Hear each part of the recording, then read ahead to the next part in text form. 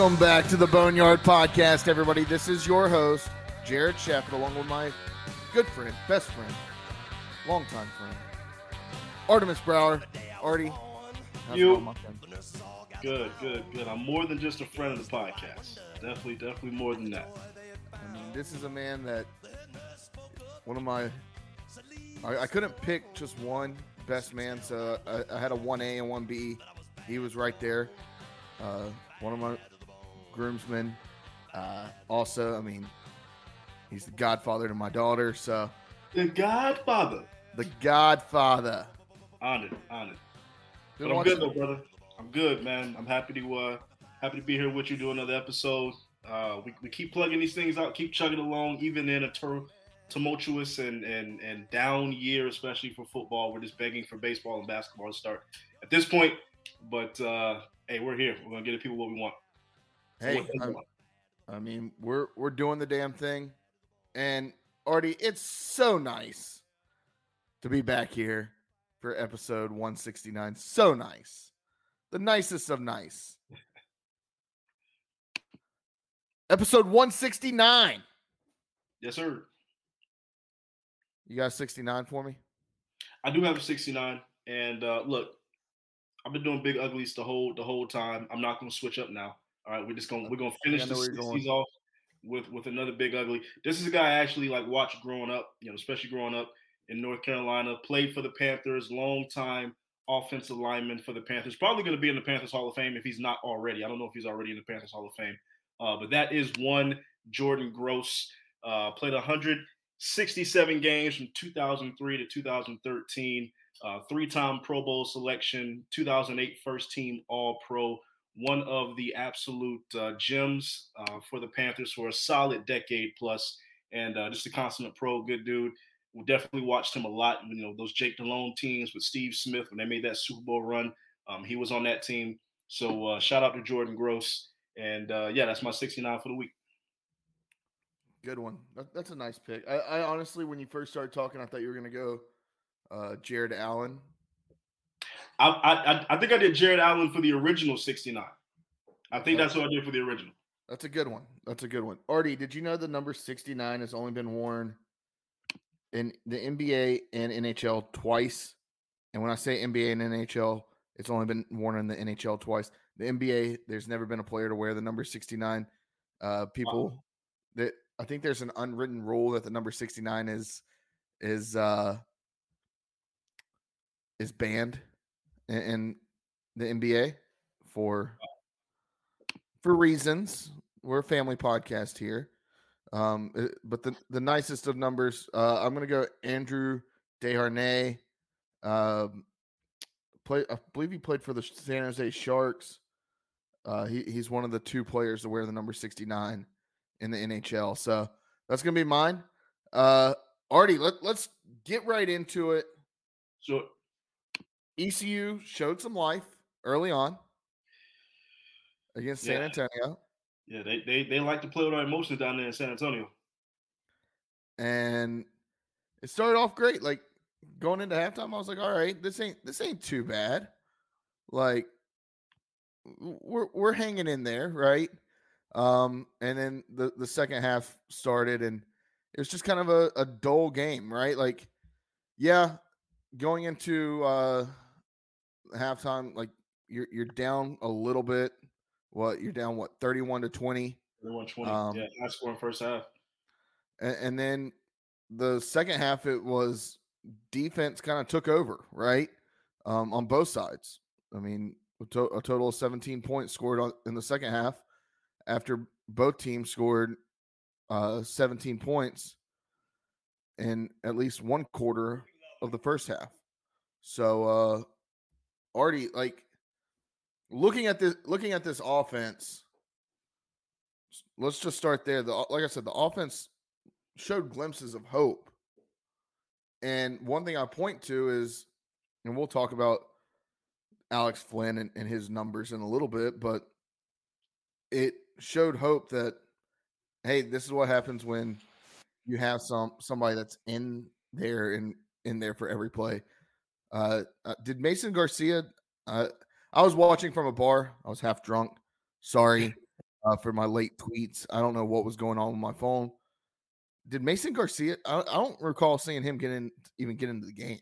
He did play. It was very limited. I know he had got in, I think, for one play in the first quarter or second quarter. I know it was in the first half where he took a snap, and I don't remember another play. I'm sure he had a couple of plays in that game, but it wasn't memorable, right? It wasn't like he came in, played, and you remember it. So he doesn't show up on the stat sheet. So no, I don't see him showing up for any rushes or any passes. Yeah. So, I mean, just to have a guy like Alex Flynn, who finally played in pretty much played the whole game, right? Like, and he put together a game. Yeah, was it the prettiest thing? No. Threw a pick. Okay. Yeah. Other than that, like 225 yards passing, that's got to be. I don't have the stats right in front of me, but that's got to be like the highest that we've had almost all season outside of Gardner Webb. Yeah. So, and then the rushing game, we had some success rushing, but not a ton of success rushing. But neither did UTSA, right? You look at it, and ECU was in that ball game the entire time, just like they've been in every ball game this year. It seems like they haven't gotten blown out. The defense has had a bend but don't break mentality, and they've kept ECU in ball games to where if the offense was competent enough, we're probably looking at a completely different team. Are we 4-0 in the conference? No. But we're probably looking at 3 or 4 wins right now. If the offense was somewhat competent, we're looking at least 3 or 4 wins. And I would take that any day of the week. I would take 4-4 over 1-7 any day of the week. This season cannot end fast enough for ECU football. Yeah. It's a wash at this point, right? The season is a wash. Now it's about what can we build on? What can we see? Who are some players that we know can come back next year and be a factor? I think that's got to be what the mindset is of the coaches, at least. Like, okay, we got to see who can play, who can't, who's going to be back here next year. That's going to give us the best chance at winning. At this point in the season, that is where we are as a program, sitting at 1-7. The only bad thing or caveat that I say to what you said is, it's too late for close enough, right? A lot of times we come on here, we talk about ECU's right there. ECU's in these games. We're so close. This is year 5 for Mike Houston. The close enough is not good enough. It's just not good enough. We should not be having conversations about close enough. We should be finishing the deal. We should be able to put together a product. If we're close enough, at this point in his tenure, we should have a product that can go out there and win these football games. Outside of the Gardner Webb game, which I'm not even going to count because I was against an FCS opponent, our offense actually, for the first time all season, looked like they belonged on a field with another FBS opponent.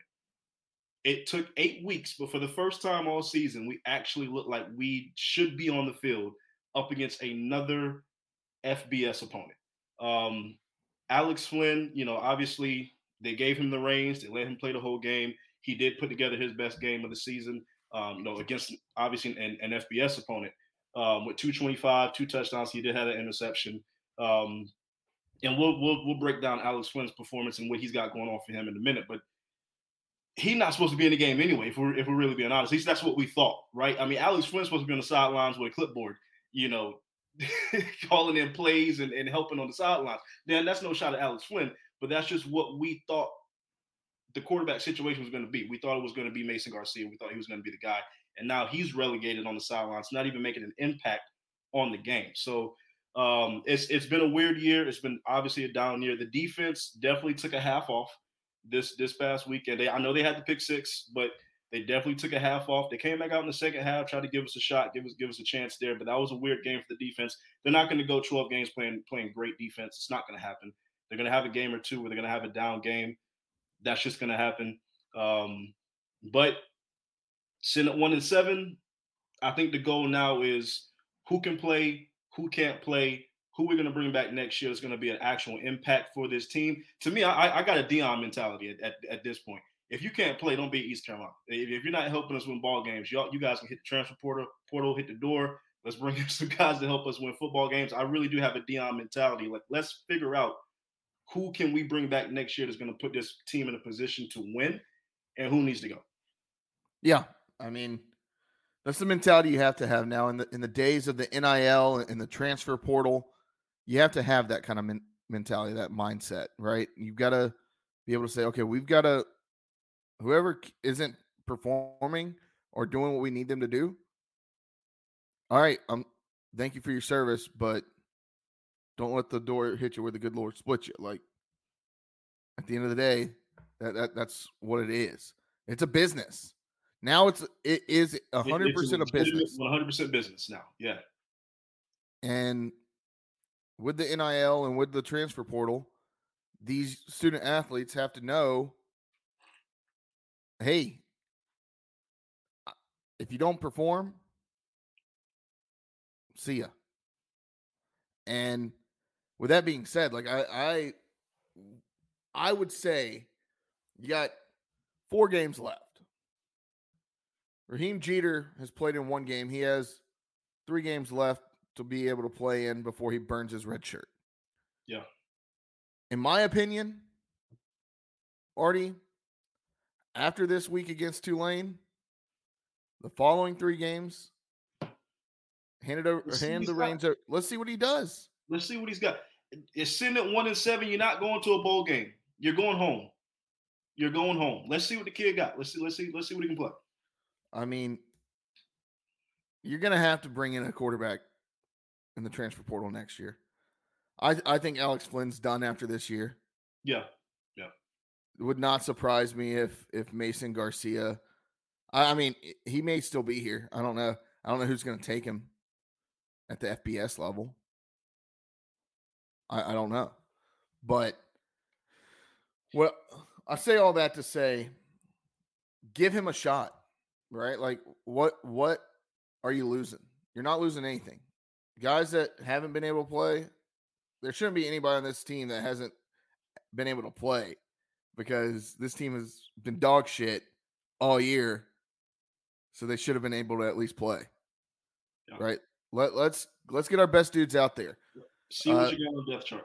Now, definitely sucks. I mean, the Pirates have battled through injuries, right? Yeah. Pirates have battled through injuries. Shane Calhoun out for the season. Tegan Wilk out for the season. Javius Bond out indefinitely. That's a whole nother story. I mean, why is honestly your best running back this year?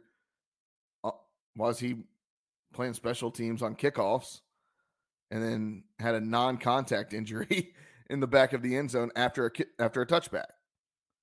Like, you don't love to see that, right? Obviously. But the Pirates are a few pieces away. We saw it. Jalen Johnson, Chase Sowell, those guys put together a game. Yeah. Those guys showed, okay, they can be competitive and play. I mean, we've been saying this about Chase Sowell all year long. But Jalen Johnson finally kind of said, I'm here. Yeah. This past weekend.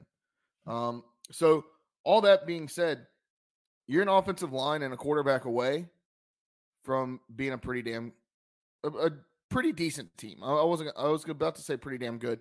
I don't know with how much you lost this past year, if you were ever going to be a pretty damn good team. Yeah. But you could have been a pretty decent team and at least made a bowl. Right? Now you have nothing to lose. Go out there and earn your spot for next year. Go out there and earn your spot. And the coaching staff, that's what they should be doing, using the next 4 weeks. These next 4 weeks are live game reps for the next guys. Right? And now, do I think Mike Houston and staff will let some of these guys on the field? I don't know. I don't know. But like, anybody that has a shot next year to make a name for themselves should be getting game time this year. And if they don't do that, we're going to run into an issue where we're seeing next year, oh, we still don't have somebody ready. So that's my take, Artie. I mean, the good, we'll do good, bad, and ugly. Good. I mean, offense in the first half. Offense in the first half was pretty good. Not gonna say pretty damn good. They were pretty good. They were not mediocre. They were good. Okay. They were okay. There. They were okay. The offense was okay in the first half. No, I mean, look, they put up 20 in the first half. That's really good, right? And you're on pace. You're on pace to drop 40. That's a great game. We didn't, but yeah, I mean, the pick six was in the first half, wasn't it? So okay, yeah. So I mean, 13. So a touchdown and 2 field goals, but So I mean, overall, I mean, offense was better, right? Um, other than that, I mean, we opened up the playbook a little bit, right? Like we opened up the offensive playbook and we were willing to throw it downfield a little bit more than we have in the past. Did we still throw the screenplay and lose a yard every couple plays? Yep. You bet your ass we did. That's Donnie Kirkpatrick football. Okay. Look, when we threw it downfield, we knew that they could be exposed at times over the top, and we exposed them. Okay. That's the good. The bad, the first time that our offense decided to play well, our defense laid an egg in the first half. If you go into the halftime and you're up 21-7, 21-10, you're feeling pretty damn good about yourself. But ECU didn't do that, right? San Antonio was able to hang in the game in the first half. When ECU had the chance on defense to do what they've done all year and stop teams. yeah.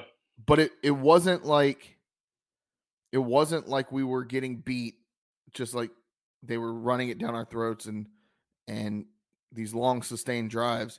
It was all the big plays.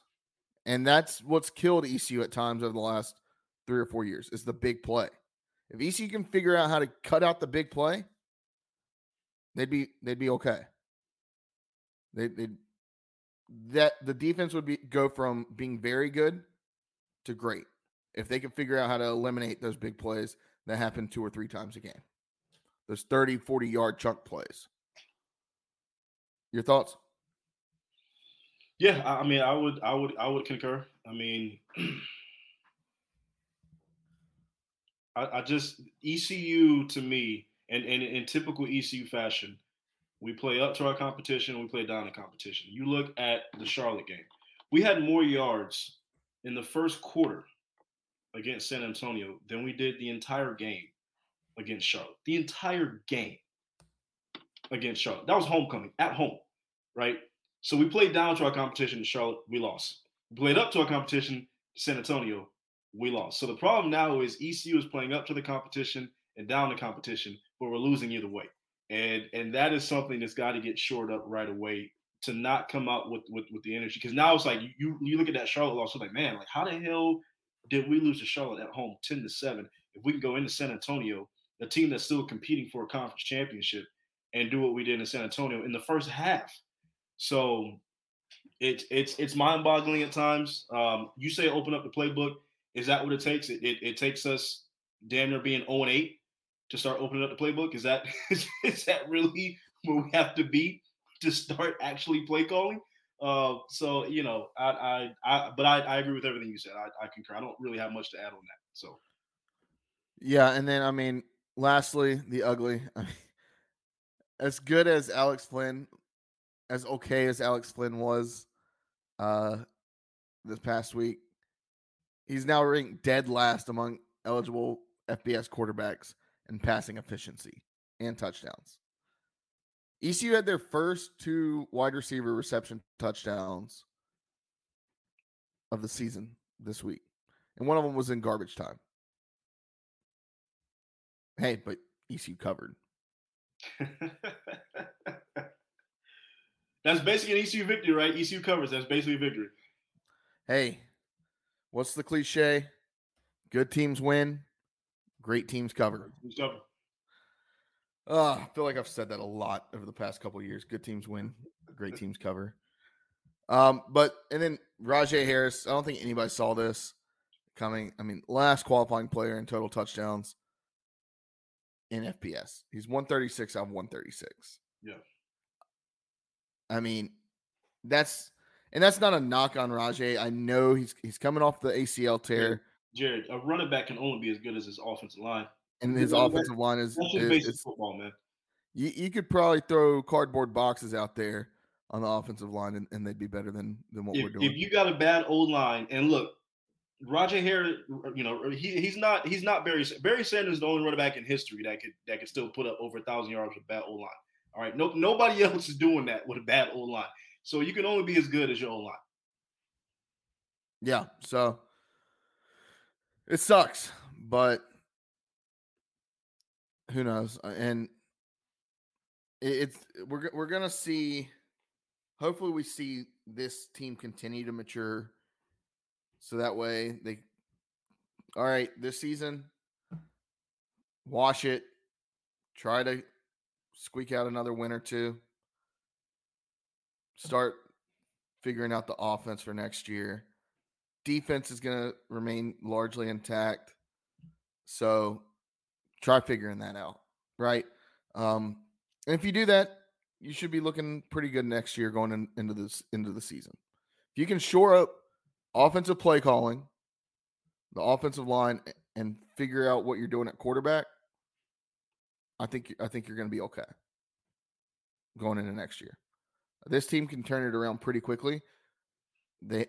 There's potential there. But first and foremost, figure out the offensive line and figure out quarterback. That's the must.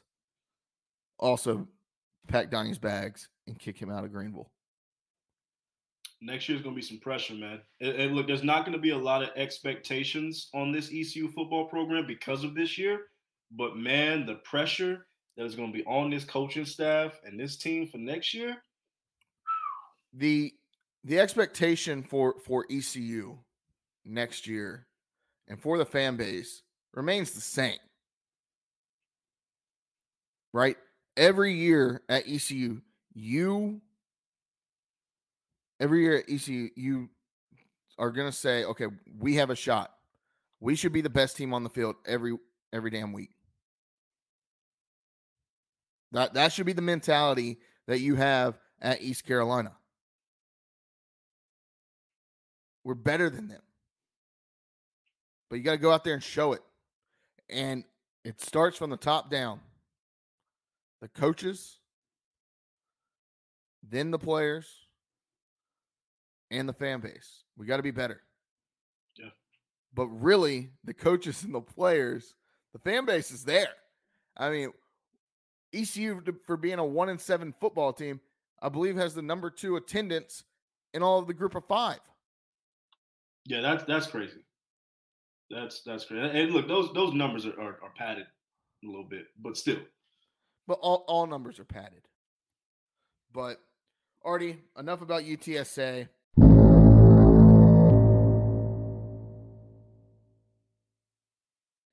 We're gonna roll it over. We got a longtime friend of the podcast joining us, former ECU baseball play-by-play voice and the voice of the Tulane Green Wave, our good friend, food aficionado, Taco Bell aficionado, Corey Gloor.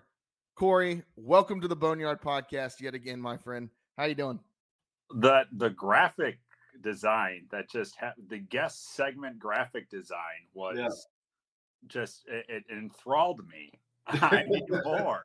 What production design you guys have now here? You guys have graduated. Hey, we got Josh on the sticks behind the scenes. Yep. Shout out Josh. We're graduating. We're trying to be a little more uppity, like right. We're a little more bougie on the Boneyard Podcast. That's the term. You're getting bougie at Boneyard Podcast. Corey, how's it been, man? Everything good? It's good. It's good. Temperature dropped like a rock here, which I think it did in a lot of places. So, trying to make sure my body doesn't freak out on me before we start basketball next week too. So, but outside of that, things have been great. Can't complain. For sure. Well, Corey, I mean, it just came out yesterday. Tulane, highest ranked G5 team in the college football playoff rankings, coming into Dowdy this weekend. I mean, Willie Fritz has this team still going. Talk to us about the Green Wave. Well, the record's the record, and that now that the ranking is the ranking, and they have certainly earned that spot right now. I know there's been some consternation about Air Force here being one spot behind, but the committee has liked the schedule that Tulane has played. They liked the win at Memphis on a national stage. They knew that the starting quarterback didn't play against Ole Miss, and Ole Miss is number 10 in their rankings, and so that's why they're where they are right now. 7-1 is 7-1, and it's right now people here are kind of in the all right, let's find what the flaws are right now, because we know what's possible. We just saw what's possible last year, and now the chance of doing this again is pretty strong. So, the last couple of weeks have been wins, but they've been much closer than I think this team would have liked. This offense can still attack you in a bunch of different ways. And Michael Pratt has, now that he's healthy, has become the quarterback that we all expected him to be here this year. This team has a running game now. It took a few weeks to find, but Mekhi Hughes has emerged in that category. And defensively, teams don't run on this club at all. Only one team's rushed for over 100 yards this year against this defense. And so they make teams one-dimensional. And that has been very successful this year. The problems that have come in the last couple of weeks have been these real dips in the second half that allowed North Texas to climb back in, that allowed Rice to climb back in last week. And that's been a huge point of focus heading into this week, is that if you have a lead at halftime, even if you don't have a lead at halftime, they didn't have a lead at Memphis at halftime a couple of weeks ago, but there was a dip to start the second half. You have to come out better to begin the third quarter, because it's been pretty close to abysmal in the last couple of weeks here, their third quarters. And so really they've been dominating teams in the first half this year. It's been the second half here in conference play that has allowed teams to climb back in. They've had to win it at the end now. And they know now with the playoff ranking where it is, there is some debate about whether or not they should belong where they are above Air Force. And all these games are on national TV for this club, that they have to start looking the part now. And so I think that's the main message heading into this week, is that if you have a lead, build it. And if you have an opportunity to win this game, win it right away, because a lot of folks are curious as to Tulane kind of falling apart here late in games. Now, Corey, I want to ask you this, because, at this point in the season, the conference, at least the American, it's kind of a 5-team race, at least with teams that can still compete for a conference championship. You got Tulane, you got SMU, you got UTSA, you got Memphis, and you got Florida Atlantic. Kind of at the top, separate themselves from everybody else. They still have a chance, to play for a conference championship. Of those teams, who would you not want to see against Tulane in the conference championship? We've already seen Memphis. I like how this team defensively handled Seth Hennigan and that offense. We see FAU in a couple of weeks. We see UTSA to end the year. And so we really don't have a ton of up-close experience with any of the other contenders right now. SMU's not on the schedule. And so I think what Preston Stone is for SMU as a quarterback, he looks a lot like Pratt and how he runs that offense. And that defense has been so good this year.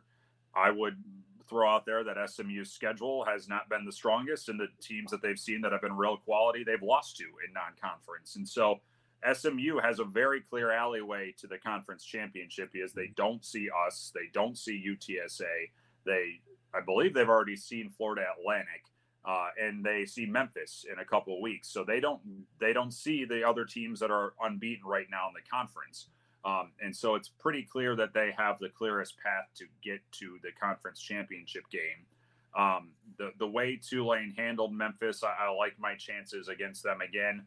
What Frank Harris is now that he's back healthy for UTSA, and that really aggressive defense. They can make some mistakes. They can blow some things, but boy, can they get to you, and they will hit you. It's a wildly dangerous team, and I think the league is hoping that last Friday of the year will matter in the conference race when we host them here. We see FAU. They're a weird team. I'm not sure I'd put them in the contender group right now, even though they're 3-1. But I don't know if that answered your question. But there are 3 teams at 4-0, right? And all 3 of them, I think, are pretty clearly at 4-0 for a reason. Mm-hmm. And so it's, we see one of them to close out the year. That might be a win and into the championship, but Tulane's got to do their part in the next 3 weeks to even have that matter. Yeah, for sure. And we talk about kind of this crazy rise of Tulane, right, over the last 2 years, right? Like before last year, I don't think anybody would have seen this kind of run by the Green Wave. You've been right there in a front row seat. What is going on down there in New Orleans? What's in the water? What the hell is going on here? Like, how do we get some of that in Greenville? Yeah. I've talked to some Greenville folks even today, some Greenville media, in fact, and this has been I've been asked this question now a couple of times. And what my answer is, it can be long-winded, but I'm long-winded. You've had me on the show before. After the 2021 year, which was 2-10, there was not a bloodletting of people fleeing this program. It was the first year that Willie Fritz had that you could call bad. And it was awful. And so there was no fire around him. I think there's probably a little bit of pressure about the following year to make sure that didn't happen again. But with the hurricane at the start of the year and living in Birmingham for a month and not having locker rooms or training rooms or anything like that, there was a sense that a lot of that year felt outside of their control. But the biggest part of that was that because of the program that was built, there was a desire to stay. And so the guys that were sophomores, juniors that were being leaned on as leaders of that team, even 4th-year guys, kept around. They didn't go elsewhere. And this is not me bemoaning the transfer portal. Tulane has worked wonders in the transfer portal, and a lot of this team this year is from the transfer portal. But there was an understanding from the key leaders of 2021, Michael Pratt, Tajay Spears, Doreen Williams, Nick Anderson, those core 4, Sincere Hainsworth, who's the center, they got together right after that year ended, and they all made the decision that wasn't going to be the mark that they left on that program, that they all came there for a reason, that Willie Fritz believed in them for a reason, and that was not how they were going to go out. And so they rallied that program. They kept a lot of people here. They made everybody kind of see what they were thinking and believe it. And the recruiting class stayed intact in part because of that. You brought in a couple of guys who wanted to be key contributors in the transfer portal, Lawrence Keys, Jarius Monroe, who are big parts of this year's team. They came in that year. But it goes to Willie Fritz, and he created an operation that people haven't wanted to leave, even after a bad, awful year. And so that led for a massive push by those that were around to make up for it.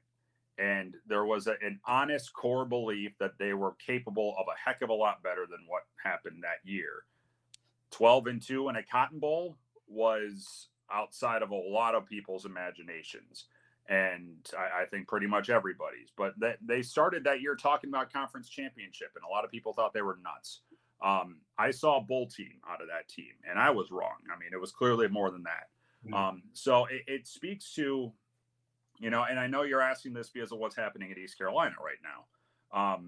It starts with, if the foundation is built solidly and properly, then the framework can handle the storms that come. And so now ECU is, that the foundation with Mike Houston there is built. Does the framework on top of it, do the leaders in that program, the veteran leadership, and there was a lot lost from last year, but the current members of that team who see themselves as leaders, do they want to keep building on that? or do they want to go elsewhere? That's the decision that's probably going to come here for a lot of the guys in that locker room. The decision was made here 2 years ago to stay and rebuild, and it happened very quickly. If it can happen here, a Tulane, which is a bear to recruit at, then it can happen at a place like East Carolina. But it's up to the people in that locker room to decide the path they want to move forward next. There's no right or wrong answer to what they do, but they have the decision to make. That's an extremely good point. I like that perspective. And speaking of, 7-1 Tulane, 4-0 in the conference, right? I mean, obviously, when you're at this point in the season, you're doing a lot of things right. But what are some things that Tulane does need to fix right away if they do want to get back to a New Year's Six bowl game for the second straight year? Well, I touched on it a little bit, and this is where I'll bring up the last 3 games. Tulane's been outscored in the third quarter 42-14. And they were trailing at Memphis. They let them score a touchdown the opening drive of the second half, trailed by 11, came back to win. Then North Texas, they were up 21 with 4 minutes left in the third. They gave up 3 touchdowns in the third quarter, and then North Texas scored in the fourth. It was a tie game. And then Rice, they were up 20 at halftime. It was a 2-point game when things were all said and done. This team has crushed opponents in the first quarter. Well, I got my handy chart here. Where's my number? I don't know everything off the top of my head. But first quarter this year, 72-17 is the differential in favor of Tulane. And the third quarters have been the exact opposite. And so it's that they have to play a full 60 minutes of football. I mean, just put that cliche out there, because there really hasn't been a game in which I think Willie Fritz has felt that has happened. Even in the win over Nichols, an FCS team, it took a while to get that started. They turned the ball over a ton in that game. Like the South Alabama game was closest, but that was week 1, and then Pratt got injured, and then things started to get a little bit weird. So there hasn't been a full 60-minute game from this team. It speaks to how quality that they are 7-1, and they haven't always looked solid for a lot of these games, that they've had the veteran leadership and the knowledge that they can win games at the end, which they've had to do the last 2 weeks. And that's what a 4th-year starting quarterback can do for you. But there's got to be a real drive to see the first minute through the 60th minute all at the level that they know that they're capable of playing. It's been, the reactions have been, they've been kind of annoyed after these games here of late, because they know they haven't been playing great for some stretches here, even though they've won. And so that's the message now heading into this week, that if you have a chance to put your foot on the throat, you better do it, because people are really watching now, and you got some angry people in Colorado that are very much watching. So it's you got to actually really, really look the part for the next 4 weeks here, and maybe there's a 5th week after that. For sure, yeah, and that's all of that. I mean, it just thinking about this team in this conference. I mean, it really has shown that the American is still seen as the top of the top when it comes to Group of 5. What are your thoughts on the new group or the new American without Houston, without Cincinnati, without UCF? I think it got a little deeper. I'll be honest, because UTSA is now looking like the team that we thought they were going to be now that they're back healthy. To have, I don't think ECU sees North Texas. You don't. But that team was actually really impressive to watch, especially offensively. Rice is pretty good. And I think that's a bowl team there. But and FAU, as we talked about, is in the mix right now with a month to go, with Tom Herman leading the way. So I think that it provided depth in this league where maybe it didn't quite feel like it before. And now you look at what the 3 teams who left are doing in the Big 12, and the answer is they aren't doing a thing. They're getting just crushed in the Big 12 right now. So, I mean, that'll change. They will evolve, and they will settle in here. I'm a little shocked at how bad UCF has looked, admittedly, here in the Big 12 after they nearly won the league last year. But, it's a pretty good league. Like, it's a deeper league than I think people realize.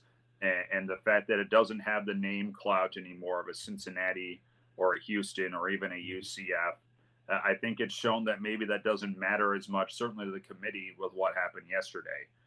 That the American is still at the top of the heap at this level of football. When you look around the table here, I think you see a lot of really quality teams that a lot of them have used the portal to their advantage really well, and that has helped build this league really, really, really downward in my mind, where you can point to 8 teams that are pretty quality clubs right now.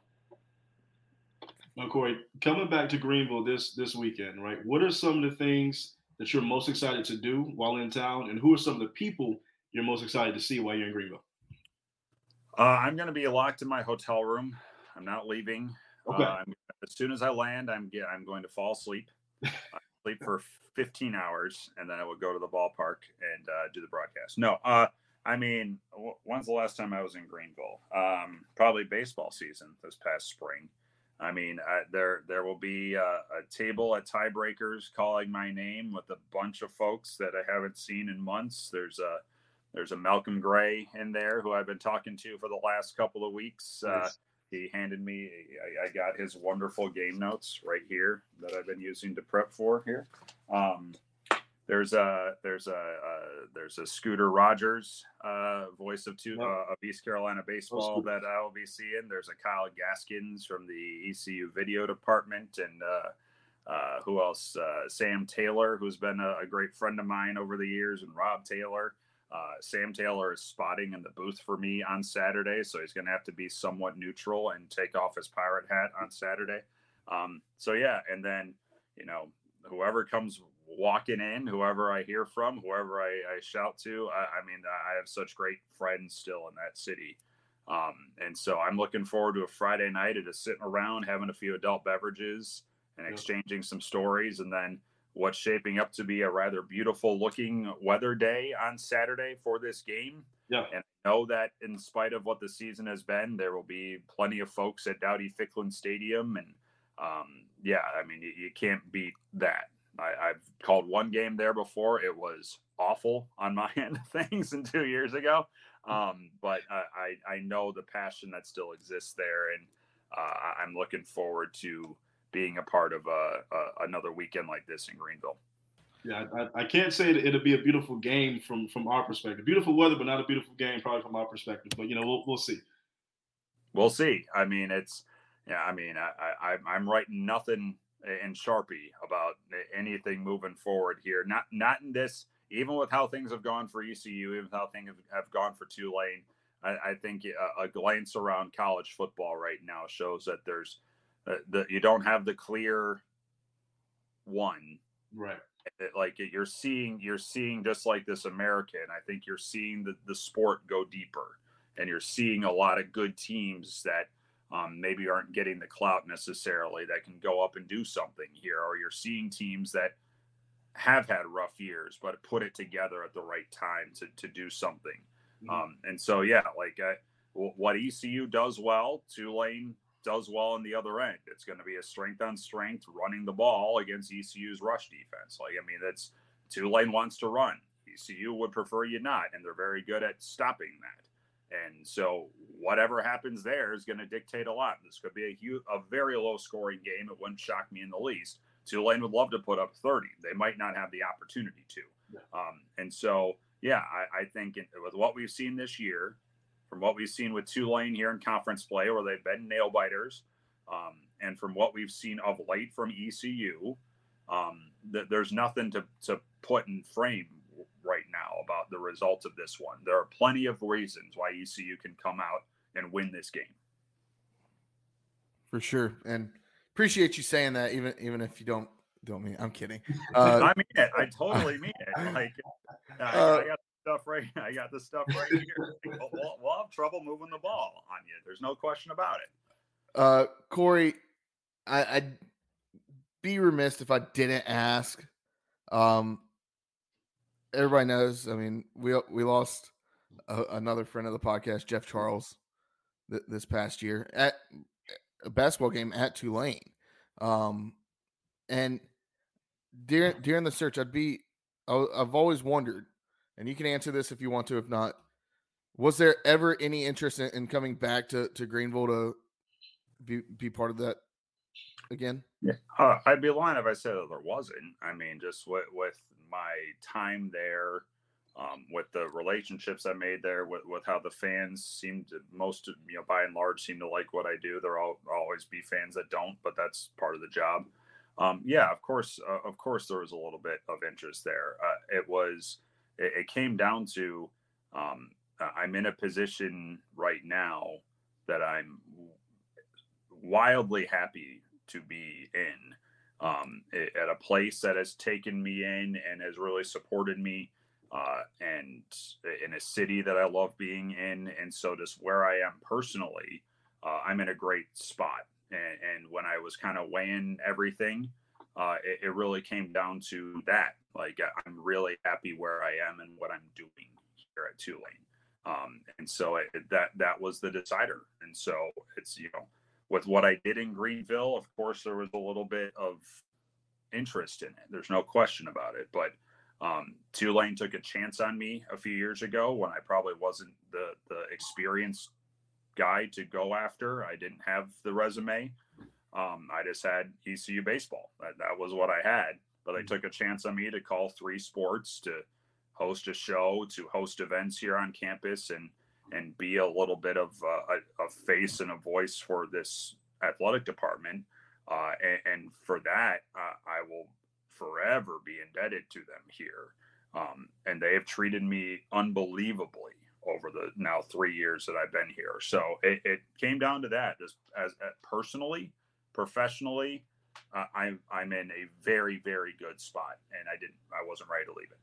Yeah, and I totally get that, and I'm very happy that you're happy. When we say friend of the podcast, we mean it. So nice. We're happy that you're happy. Would have loved to see you back in the purple and gold and in Greenville every week of the season. But Corey, last question from me. You talked about going to tiebreakers. You know our spot. We go to Sup Dogs every time we're in town. You gonna maybe hit a Sup Crush? Maybe get. I mean, I want to bad. So when I actually told the conference cross country championships were there this past weekend, and I had the cross country coach here. He reached out to me as like, where do I need to go in Greenville? And I was like, well, first, like, run a race and win it, please. And they did. The women won. But then I said, go to Sup Dogs and sit on the top deck if the weather's nice. Have yourself a Sup Crush and get, your choice of insane menu items that you can have there, but just enjoy. Just don't go past 8:30. Halloween weekend too. Halloween weekend. And so that was my first recommendation to them. I don't believe they made it out, but I might try here, depending on how much time I got Friday. When we arrive, I'm going to do my best to get out there and have myself a Sup Crush and got the bacon cheese fries and Sounds fantastic. I'm hungry. All right, Corey. Well, thank you again for joining us on the Boneyard Podcast. Safe travels up here to Greenville, and we'll see you Saturday. Are you guys at the game Saturday? Yes. Yes, we'll be there.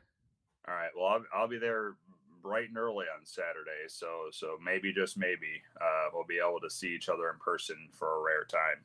Yes, for sure. So, all right, Corey. Kid. See you. Appreciate you. See you, man.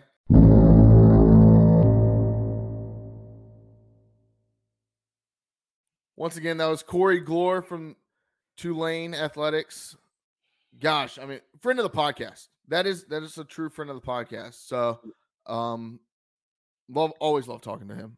Always makes time for us, man. We love the guys and the women that always make time for us to come on here to sit down with two goobers that somewhat know what they're talking about, but to make time for us, we really do appreciate it. We got another one coming up in a couple weeks too. We'll have Pete. friend of the podcast, Pete Medhurst, coming on here in a couple of weeks. So hey, yes, always love talking to Pete. I know we're getting Courtney Layton on here too, so looking forward to that as well. For sure. Well, Artie, is there anything else you want to talk about on Tulane? I mean, look, this is the best team on the schedule. We know what they are. We know what their aspirations are for this year. This is a team that's trying to get back to a New Year's Six bowl game for the second straight year. And look, Corey, he was doing his best to do his part, play his role. This is in the game is fought in the trenches. Can be a close game, and it will be for 2 or 3 quarters. But if Tulane comes out and plays the kind of football that they are capable of playing, this game will not be that close. Just looking to compete in this game, really. I'm not even really looking for a win. I mean, obviously looking for a win, but I'm a realistic kind of guy. I just want to compete in this game at home. But if Tulane comes out and plays their best football, this is not going to be a close game. Yeah, for sure. All right, well, let's go to walk the plank.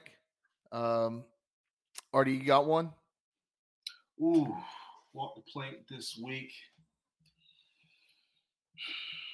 I mean, outside of like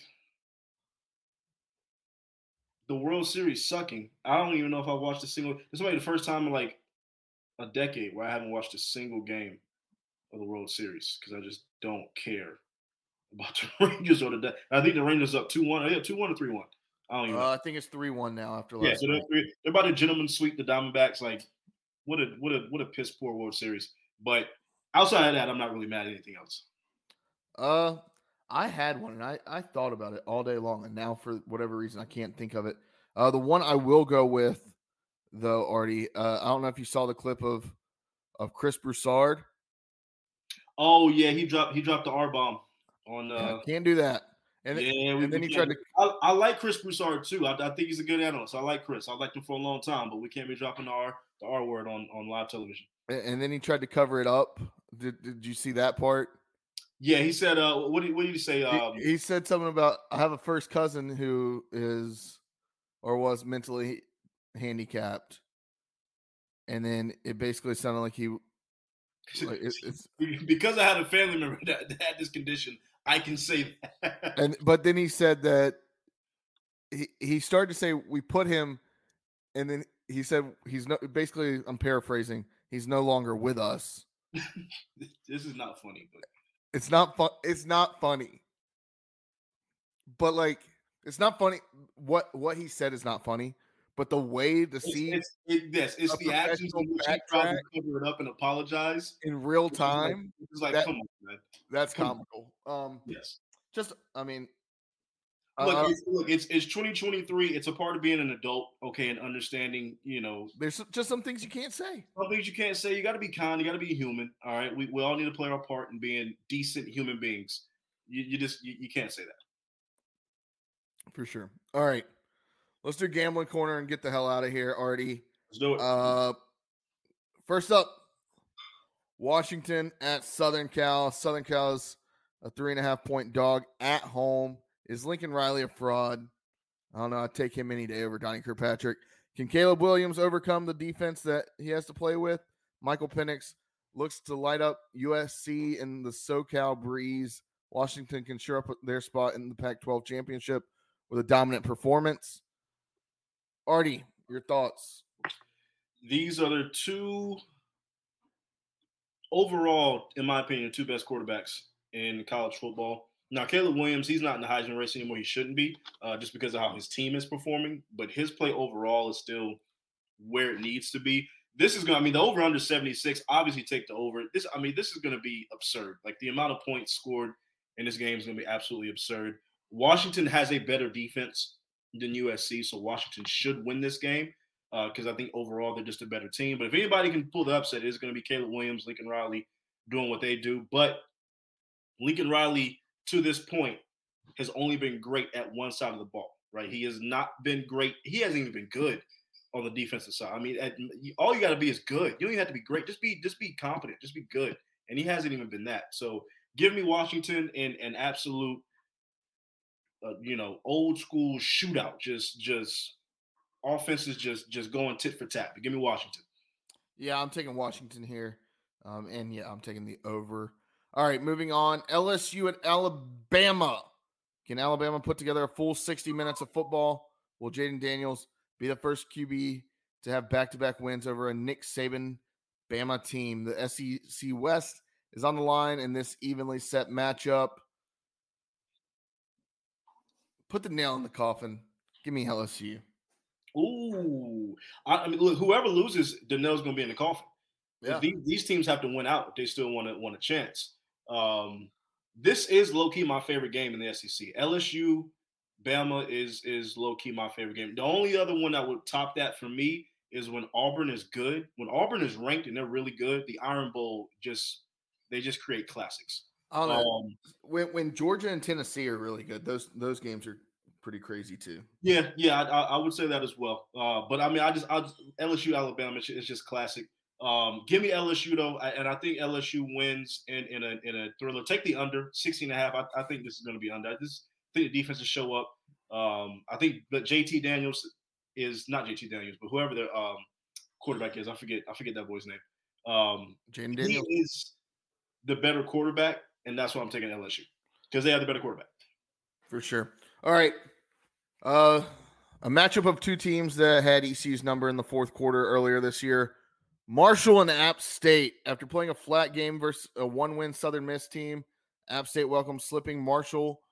After going 4-0, Marshall's now gone 0-4 in their last 4 games. App State isn't doing much better. They're also 4-4, both with a win over East Carolina University. All right. It's at App. It's at the Rock. Over-under is 55. App State's a 3.5-point favorite.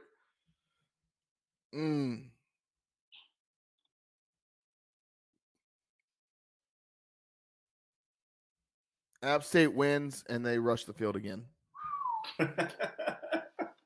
And thank you, Josh. It's Jaden Daniels. I knew it was something Daniels. It started with a J. Jaden Daniels. So thank you for that for LSU.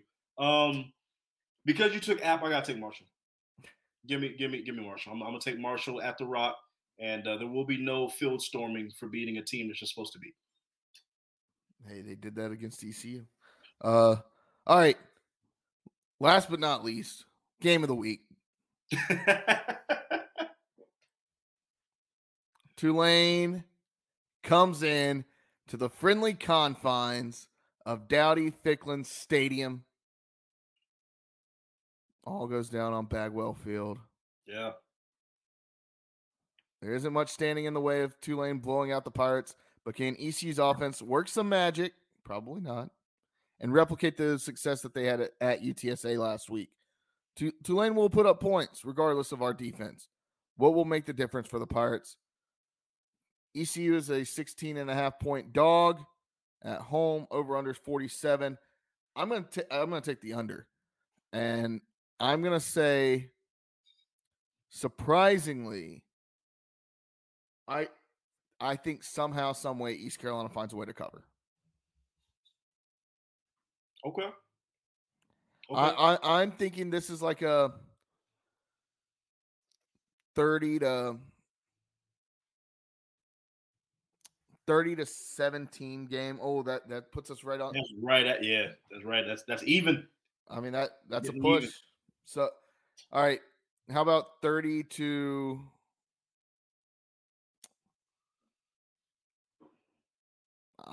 I'm trying to think of a football score now. That's 30 to 14. Okay. I've got 31-13. So taking the under, that's putting you right at 44 points. But I do think there's a chance at ECU, because look, we can come out, we got nothing to lose, we're at home. I think there's a good chance that this could be like a 21-13 ball game going into the fourth, right? Giving ECU fans some hope. We're still in the game. We played pretty well on defense. Offense has shown a little bit of glimmers. But then I think in typical ECU fashion, Tulane will put this to bed in the fourth. They'll score like 10 unanswered points. I think it's going to be like a 31-13 finish. For sure. All right, well, that's all we got, y'all. Check us out, Variety Sports Podcast Network, the Boneyard Podcast on social media, at Boneyard Podcast on TikTok, Instagram, Twitter. wherever you want to follow us, you can find us there. And then also make sure you subscribe. Leave us a 5-star review on YouTube. Or I guess you can't leave a review on YouTube. On Apple and Spotify. If you leave us a 5-star review, you're a friend of the podcast for life. Anything less than that, you can walk the damn plank. Artie, let's get out of here. Hey, short and sweet, to the point. We love you, Pirate Nation. Hey, stay diligent.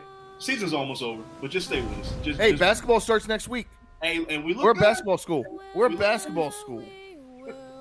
But hey, wash your hands, wash your butts. We love y'all, Pirate Nation. Deuce. Peace.